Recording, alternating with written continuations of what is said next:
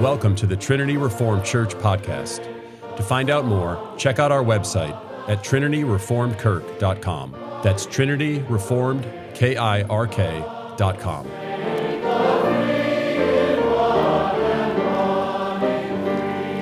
Antisemitism, conservative Christianity's unwelcome guest. Most conservative Christians justly despise critical race theory, otherwise known as CRT.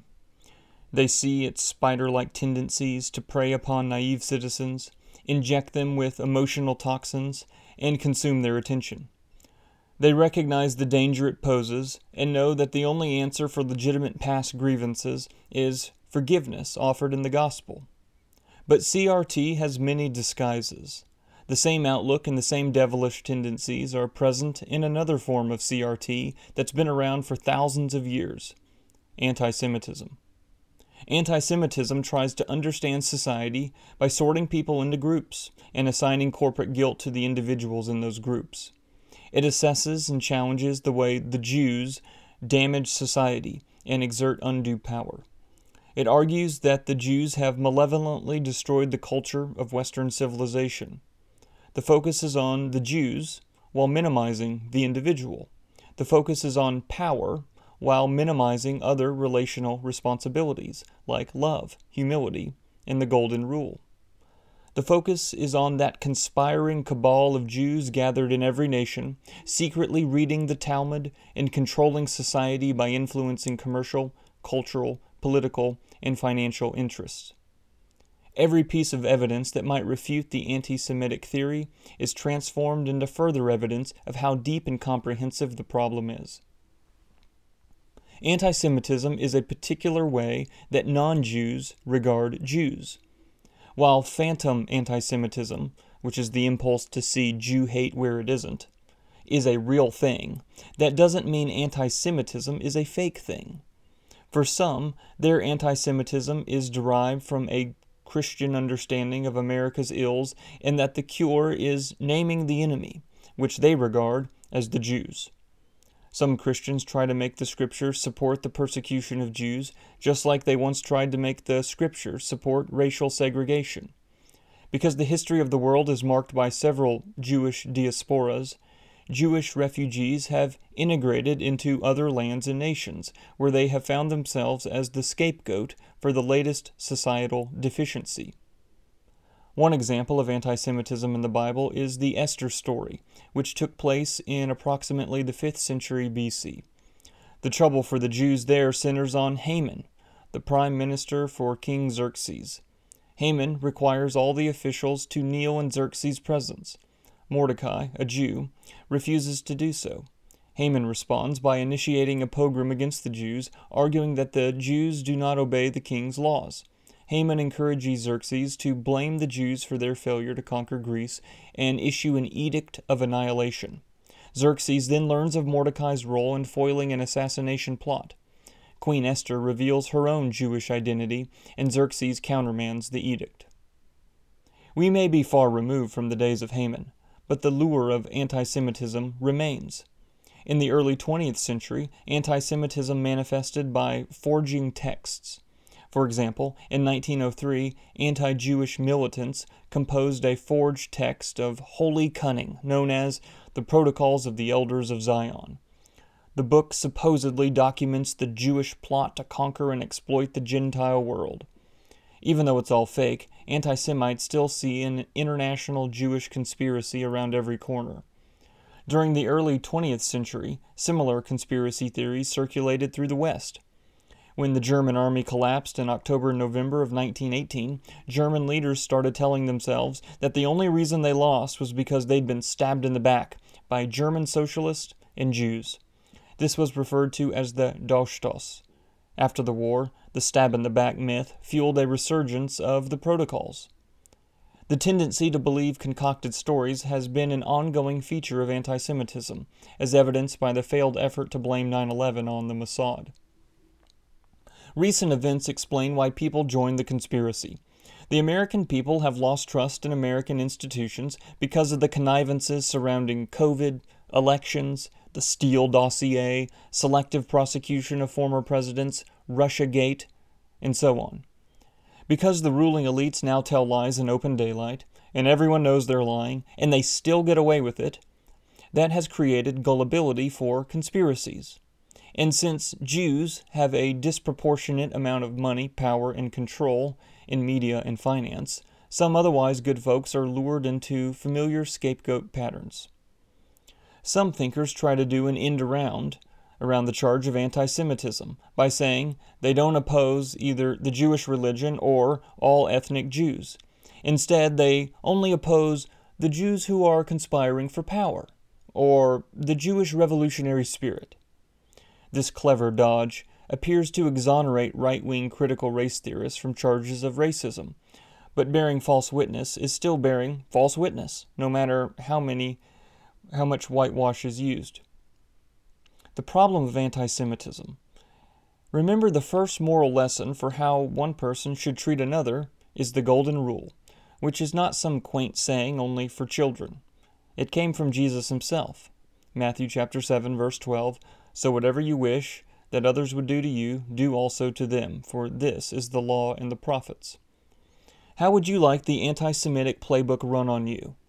Look at all the widespread wickedness spread by white people. Stalin, Lenin, Darwin, Marx, Sanger, Manson, Rousseau, Maskell, McVeigh, Capone, Bundy, Gacy, Clinton. The catalog of sins is wide and deep. It's irrefutable. And this has led to the destruction of culture. The whites, such as these, are strategically placed at the highest level of government, entertainment, education, and commerce. How can you deny these existential threats? No, you wouldn't like that playbook run on you, would you? The Apostle Paul had a very different way of dealing with Israel. Paul's consoling reflection begins with the fact that the Jews and Gentiles share the same human nature, made in the image of God yet fallen into sin. The gospel is big enough to save Jews and Gentiles. My heart's desire and prayer to God for them is that they may be saved. Romans chapter 10, verse 1. So I ask, did they stumble in order that they might fall? By no means. Rather, through their trespass, salvation has come to the Gentiles, so as to make Israel jealous. Romans 11:11. Now I'm speaking to you Gentiles. Inasmuch then as I am an apostle to the Gentiles, I magnify my ministry, in order somehow to make my fellow Jews jealous, and thus save some of you. Romans 11:13 and 14. For this reason, therefore, I have asked to see you and speak with you, since it is because of the hope of Israel that I am wearing his chain. Acts 28:20. Then the Jews visited Paul, and, quote, from morning till evening he expounded to them, testifying to the kingdom of God and trying to convince them about Jesus, both from the law of Moses and from the prophets. Acts 28:23. For the Apostle Paul, the new covenant universalizes rather than annihilates Israel. God will take Gentiles as priests and Levites. The Christian church is the true Israel of God, and the true Jews are Jews inwardly. And what is a Jew? Ancient Jews, rather than a distinct race, were multi-ethnic. It's often pointed out that the Frankfurt School and all the villainy of 20th century cultural Marxism was Jewish. And it's true. Adorno, Marcuse, Horkheimer, Pollock, Lowenthal were all Jewish. But they were also German. They are descendants of the Ashkenazi Jews from Central and Eastern Europe that descend from Turkic converts to the Abrahamic faith.